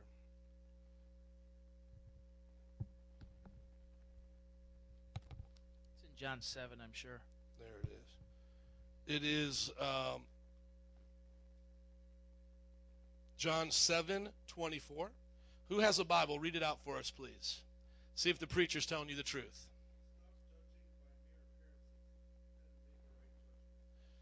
Okay? So, if they're saying to me, do not judge, and they're making a judgment to me, and they're assuming that it's better for them to judge than it is for me to judge them, they are falling into the same trap of making judgments by appearances. But I ask them to now judge their judgment. Is my judgment a judgment of an appearance, or is my judgment a righteous judgment? Is their judgment a judgment of appearance, or is their judgment a righteous judgment? Then what you see is they're the hypocrite. They're making judgments based on appearance. What they're basically saying is, you're appearing here preaching to me, and I don't like you based on who you are and what you're saying, and I don't want to hear what you're saying. That's not a righteous judgment. They're judging that based on their interaction with me. They're not a righteous judgment. My judgment to them is not on how they look. It's not on what they're saying back to me, their attitude, whatever. I am judging them by the word of God. So when they say they're in adultery, I'm judging them as an adulterer. When they say that they lie, I'm judging them as a liar. But as Jared was talking about, being the judge in that sense is not even happening because we're not making the sentencing. We're not judging them by a different standard. We're judging them by the right standard, and then we're not judging them, adding sentence to them. And if you wanted to take it one step further, you could ask them, are you putting a sentence on me? And they are, because they're saying, get the H out of here, get the heck out of here, when they're starting to get mad like that. So actually, they themselves, by using that terminology, you can show them from the Bible that they are the one that Jesus is rebuking. They're judging by a false standard that is not in the Bible. They're judging by appearances, and they're trying to put a sentence on somebody where we're doing none of those things. We're simply doing what the Bible told us to do. And that's a little bit deep for some of you guys. It gets into philosophy, but you should have paid attention to that, because you will hear that, and I don't hear people repeat that back to me, and he's probably been with me as well. People will have you spinning, chasing your tail, and you'll try to apologize for what you're doing if you're not careful. And you'll say, well, I'm not judging you. I'm just trying to tell you about Jesus. No. In one sense, you are. And if you're going to be truthful with them, you need to let them know. But they're judging you as well. So the decision needs to be whose judgment is right. Amen. And then in the same chapter, John 7:7, Jesus is the original judger. Yep. John 7:7, the world can't hate you, but it does hate me because I accuse it of doing evil. See, that's the kind of judgment we're making. We're making a judgment based on righteousness, on people's actions. And it's not by a mere appearance, nor is it done by a human standard. And you make judgments all the time. So you better make the right ones. There you go. Amen. We're not sentencing you. We're just giving you the judgment of heaven. Yes, go ahead.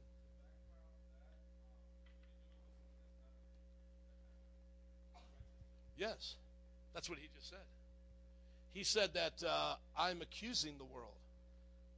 Jesus, see, here's the idea. For a man to repent of sin, he has to acknowledge his sin. How is somebody going to acknowledge their sin unless you tell them the judgment against their sin? So someone has to know there's a judgment against their sin. You have to be able to hear the judgment that God has spoken against their sin. You understand that? If someone says to me, I have not sinned, The Bible says they're a liar, right, in 1 John? The Bible uses this language. See, by the way, I evangelize according to the language of the Bible. I don't evangelize according to what you see on TV. Joel Osteen, God bless him, but he needs to use biblical language. We use biblical language, okay? Languages that are found from Jesus himself. Read that verse again if you could. But hear the understanding. Someone who's saying to you, don't judge me, is a sinner. What have they assumed to tell you that? What have they assumed to tell you that? No, what have they assumed to say, don't judge me? Say it again?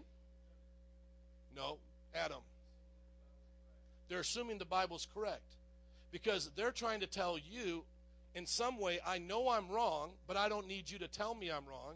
Or they're trying to say, your definition of wrong is not my definition of wrong, so I'm going to use this scripture from Jesus to come against you, to say, basically, stop talking to me about my sin.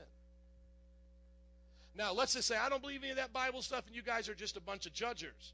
What are they assuming by making that statement? What are they assuming by saying, you guys are a bunch of judges, I don't believe in what you're saying? What are they assuming? They're assuming that there's a truth that you don't know and that they know. So the idea is they're saying something like this. There is no absolute truth. I don't believe in truth. Is that a truth? Is that true? Think about it. If somebody says to you, I don't believe in truth, it's like saying to you, I don't know how to speak a word in English. Understand this. You get what I'm saying? I don't know how to speak a word in English. Is that a true statement? No. If I say to you, I'm a married bachelor, is that a true statement? If I say to you, you're judging me, and I say to them, so that means you believe the Bible's true, that we shouldn't judge by mere appearances, or judge not lest you be judged, for the same measure you judge by, it will be given to you. Is that what you mean? If they say yes, I go the route of showing them, let's see now who's making the right judgment, because you just told me to stop talking to you. You're passing sentence on me. You're judging me by saying I'm judging you. Let's go to the Bible and see whose judgment is right. Let's see who's right according to Jesus. Do you understand that line of thinking? We're both caught in a sense of we're both believing the Bible, and we're both calling each other wrong, and we're going to find out by the Bible who says we're right. Now, the other scenario, who's not a Christian, who says, man, I don't believe in God, I'm going to accuse them of sin. I'm going to do, did you find the scripture? Can you read it, please?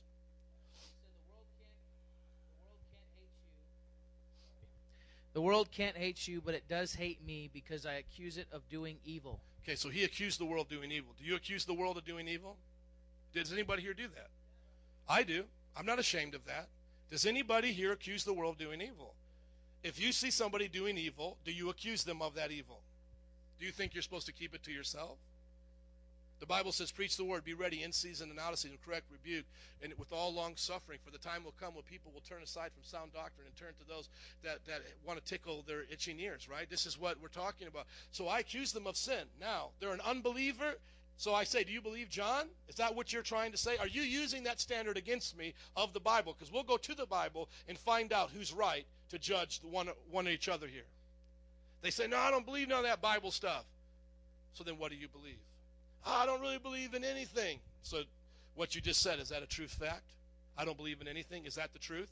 Because what you've just said is your truth is better than my truth. And by admitting that you believe in a truth, you have now judged me by your truth. And so both of us, once again, now are judging. And so we then have to show, defend your standard. Where is your standard of truth coming from? You say, I don't believe anything. So who's the standard of truth? Who determines right from wrong in your world? Would you judge a child molester? See, my Bible does. Would you judge a rapist? My Bible does. How do you judge it? Well, I just think it's wrong. What if the guy next to you thinks it's right? What if somebody says, I think it's okay to rape? Well, I'll just tell them I don't think it's wrong. What makes what you think better than what they think? Because your standard of judgment is just based on what you think. They can say this is what I think, just like you can say this is what I think. So neither one of you have a way of accusing or determining what is right. Might then makes right. So if the ones who believe in raping get together and then start raping everybody, those people now are right because they're in control. So if the ones who don't believe in raping make a government that says you can't rape, then they're right. So the person who doesn't admit the Bible as their standard, what you have to do is get them to see that their standard self-contradicts. So when they say, I don't believe in an absolute truth, do you believe that absolutely? I don't think anybody's right. Does that include you? Think about that. I don't think anybody's right. Does that include you? I don't think anybody knows the truth. Does that include you? I think there's many ways to heaven and no one really knows. Does that include you? Because you think about all those statements these are very popular right now with young adults. What they're not understanding is the statement that they're saying is self-contradictory to the thing that they're saying. And a truth cannot be self-contradictory. I cannot be a married bachelor. I cannot make the statement, I don't know how to speak English. There's no such thing as a circle square. So when people are saying to you that I don't believe in your truth, I don't believe in truth, or I don't believe in your truth, what they're saying is I have a truth, you're right, and I'm wrong, and we just went in a full circle. So you're a judge judging me, but your standard's based on yourself, and it's self-contradictory to every other self out there. My standard is based on this. This is what God gave us, and you have to now make that decision. Do you trust yourself or do you trust God? And how I help them to see that they've let themselves down, as I say, have you ever felt that you were in love and then they cheated on you and a relationship broke up? You've let yourself down. Did you ever think you would start a diet and be healthier and let yourself down? Did you ever say you would break an addiction, do something different and let yourself down? Did you ever study all night for a test? The test come out and you fail it. Have you realized yet that you yourself are your worst enemy? If you have realized that you yourself are your worst enemy, you must now do the first thing Jesus told you as a disciple. Deny yourself, pick up your cross, and follow him. Yourself cannot be the standard. Yourself cannot be what judges right and wrong. You cannot put God on the stand. You be the lawyer and judge his truth. You have to let him be the judge and his truth judge you. Period. And that's where we get into the differentiation, which is really popular. You've seen it with Obama, with Oprah Winfrey. It's popular. It is humanism. Humanism basically says what each individual, it's postmodernism and humanism, and it's a philosophical discourse that nothing exists spiritually. There's no revelation from God, and what people develop as truth is now what is true. And the thing that they have tolerance for is everybody else's opinion until somebody says, I have the truth. So they're intolerant of people who say, I have the truth. But they'll tolerate anything. So let me give you an example. You go out to a club tonight. You're hanging out. There's a cross-dresser there. There's a gangbanger there. There's a corrupt politician. Everybody will be friends and be hanging out. And one guy will say, well, you know, sometimes I cut corners. This is how I make my money. And maybe they'll be like, yeah, sometimes you got to do that. Somebody else will be like, yeah, sometimes you got to get in a fight and show people you're tough. And they'll be like, yeah, I understand that. The one person will say, sometimes I'm a girl, but I like dressing up like a boy. I understand that. They will have tolerance for all of that until someone says, this one's wrong, and this one's wrong. Then all three of them will point at that person and say, we all hate you. You be quiet. We don't want to hear from you. We don't want to hear you. We will only accept you if you then accept us. And so when Jesus came, he talked this very same way. Jesus said, if anybody comes to me another way other than through the door, they try to come through the gate or around, he said they're thieves and liars and robbers. So if you try to go another way of morality, another way of self-identity other than Jesus, you're a liar. You're not going to make it. And literally, lying means you don't know the truth. Okay? And so you have to put that together. And what did Jesus say he was? Jesus said he was the way and the what? The truth and the life. And so now when you think about this, everything that is true actually has its basis in God. And this is a little bit deep, and I don't have time to get you here. But this is actually a philosophical argument that helps people understand what is the grounding, an axiom. What is the grounding for all truth? Why does math make sense? Why does science work? Why does laws of nature, gravity work? Why is it we can discover these things? See, right now, secular humanists, scientists who don't believe in God, have begun to say, we don't need God to do math. See, I can do 2 + 2 = 4 without God. I can do government and say, don't kill, don't lie, don't this is without God. And they say we do fine without God. So European countries like Switzerland and all of this are trying to show they can make these utopias without God. But here's the problem. The question isn't whether or not things work without you believing in God. That's not the argument. We're not saying people who don't believe in God can't live quote-unquote moral lives. Donald Trump, Bill Gates, whoever, can be a nice person. You guys get what I'm saying? They can do nice things to their neighbor. They may tell you the truth. They may value loyalty. They may value the same kind of things we do. But here's the difference between us and them is they can't ground mathematics. Why does mathematics work? Why does it? See, ask yourself that question.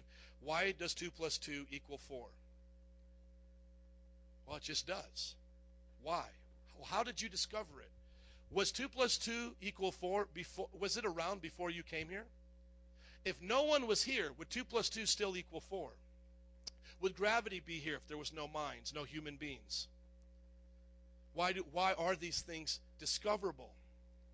God grounds all truth. If it wasn't for God, and so this is how we explain to them that God is the source of what we're saying. And Frank Turek, I Don't Have Enough Faith to Be an Atheist, gives a great book on this way of thinking, because what you guys don't, and I appreciate this so much, and thank you for Jared for helping us, because some of you may be bored and you may be zoning out, but you have no idea this is exactly the mindset of most of the people you're going to speak to. These are the arguments that people are saying to you.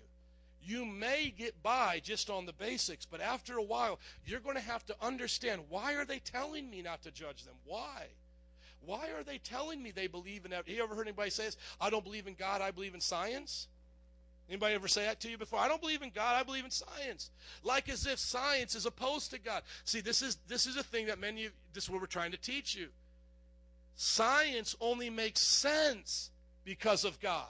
So somebody says back to you, I don't believe in science, I believe in God. Say, I believe in both, and I can found and ground science.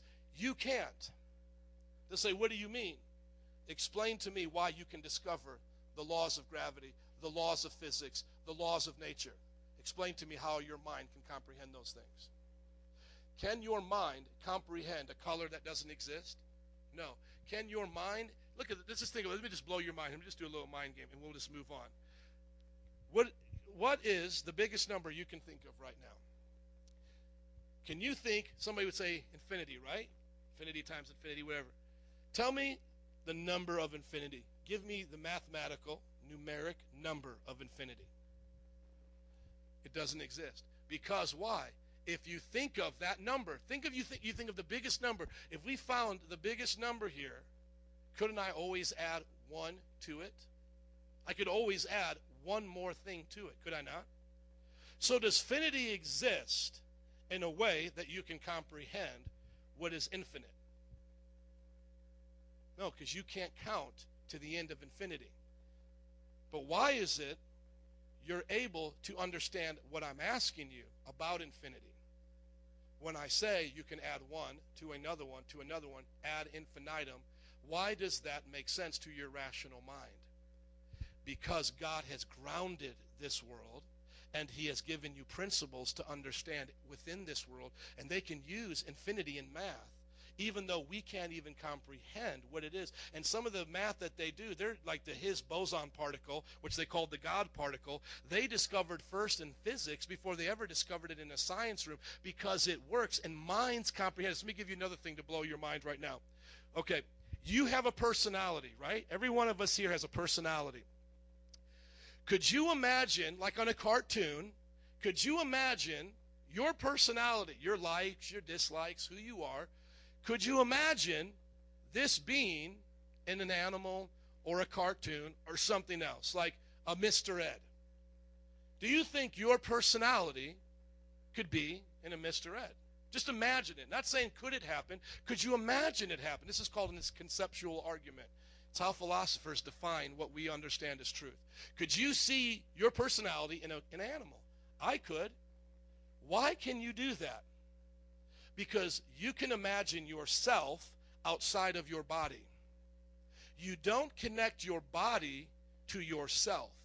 You consider rationally yourself is separate from your body. But now ask yourself this. Could you have a body that could you have yourself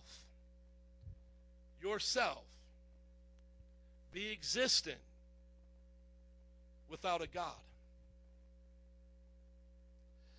The book that I just got by the world famous atheist that debated William Lane Craig, called The Atheist's Guide to Reality, says yourself does not even exist, because without a God, you cannot explain why your brain comprehends a self outside of itself. So you know what he calls that? He calls that an illusion.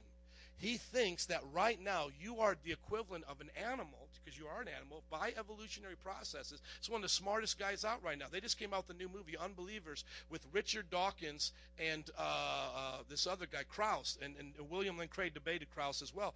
And they just came out with this movie, and their whole idea is you don't have a self, and that the self that you think you are, that can exist outside of a body, if you die, it would exist, is actually an illusion. Your brain is just processing chemicals. As my words are coming into your ears, they're just stimulating neurons, and it wouldn't matter if I was talking about God or talking about baseball. You're just doing this as a survival mechanism to make yourself propagate your species, and you don't have a self inside of you. You're just a brain and chemicals and thoughts that come through those chemical reactions. Now, think of this. Do you deny that? Can you deny you have a self and accept that? Even in his writings, he says, you'll never be able to do this, even if you acknowledge it. So think about the extremities that atheists are willing to go to try to convince you there's no God. They'll tell you you don't even have a self, a soul, even though everything on the inside of you tells you you have one, yet you are to believe you don't have one by the simple fact you can't see your soul. Because we can't see your soul, you're supposed to believe you don't have a soul, even though you believe you have a soul. This is why the Bible says, the fool has said in his heart, there is no God. So when you're dealing with people like this, you're thinking that they're just flipping things around. No, they're talking things that they're getting taught in school, guys, from some of the leading scientists. And so what we like to do is show them the very existence of their self is grounded in God. And you don't have to go into, can you imagine yourself being a Mr. Ed, because they might think you're crazy. Just ask them this. Do you think your self exists? Do you think you have a self? Don't you think most people would say, yeah? Ask them, do you think you're just a product of instinct, or do you think you're a self? And what do we mean by self? You have a mind, will, and emotions. Not just a brain that operates on chemicals, not just physical stimuli, but you actually have a mind that processes things through your body. Do you believe you'll live on after your body? I've messed you guys up so much. I just think about the question now. Do you think you'll live on after your body? What lives on? The soul. How do you know that? But can you prove it right now? You can't prove it any more than you can prove that you didn't come into existence 3 minutes ago. Let me just say this and then we'll move on. How do you know that you're not a brain in a vat of a scientist experiment where 3 minutes ago they flipped your computer on, and a part of your hard drive, they gave you the memories that you now have in your brain. The memory that you were here, the memory that we canceled because of the weather, the memory that you did something last night. All of that you call your childhood, your family, all of that was just flipped on when they turned on your switch 3 minutes ago, because you're a brain in a vat right now. And as I'm talking to you about being a brain in the vat, they're telling you to think I'm crazy. They're telling you to think that this is something that I should just get over. Now, who does he think he is? Tell me I'm a brain in the vat. They're stimulating your mind to make you think it's crazy, but in actuality, you're in their matrix. If you saw that movie, you're in the vat of a jar right now. How do you know you're not there? Everything you would say to defend your existence right now could all be said. You're just a vat in a jar. Well, I know because my parents know me. You never played a video game where there's characters that talk to each other, or animation? They just made a character look like your mom. They made a character. They put this in your brain. Now, understand this. Can you prove the past? Can you prove that you were here 2 hours ago? No, because in every way you try to prove the past, they can say you're a brain in a jar, right? Every way you try, well, I think I was there, and I had this feeling, and I had this feeling, and this and that. No, you're just a brain in a jar. You're just a brain in a jar. So what do we call these things? We call these things axioms, grounding of truth. How do I know there was a past? Ultimately, because God told me there was a past. That's the only way I can ground it. Other than that, I would have to admit, I don't know. I don't know. How do you know you're a self and not just chemicals reacting in your body? You don't know unless you trust what God told you. And then people say, well, there's a lot of gods telling me different things.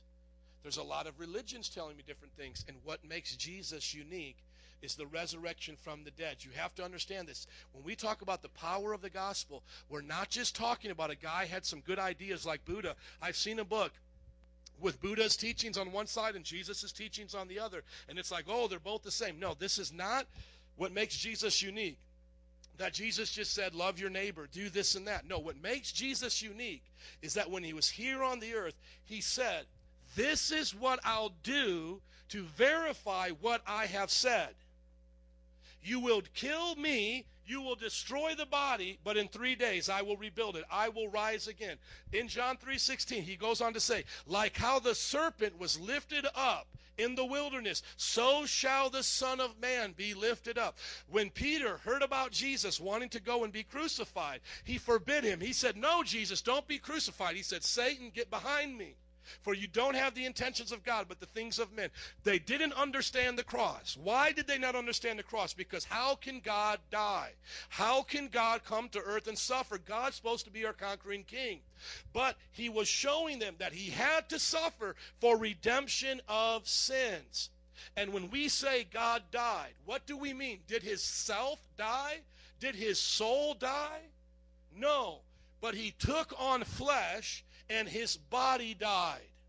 Your body will die, but does your self die? No. But what proves to us that Jesus is who he said he is? His self returned to his body, resurrected it, and ascended to heaven. No one else has done that. So now we have a grounding from our truth because he said, I tell you the truth because I've come from above. He who comes from above is greater than those who come here. And once again, you may say, well, yeah, people in Moses' time, they knew they were a self and all this. But it's really not grounded in any way we could actually know and trust if it wasn't for Jesus coming. And if you ever talk to an atheist, what does he say? I don't trust what Jesus said. I don't believe I have a self. When my body dies, I go in the ground. Don't judge me. And you just flip the whole script on him. I am judging you.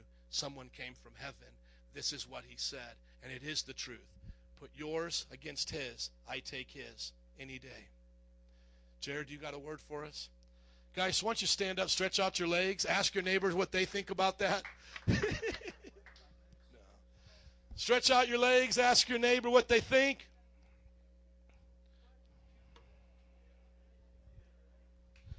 If you want links to that, I'll give it to you on my Facebook.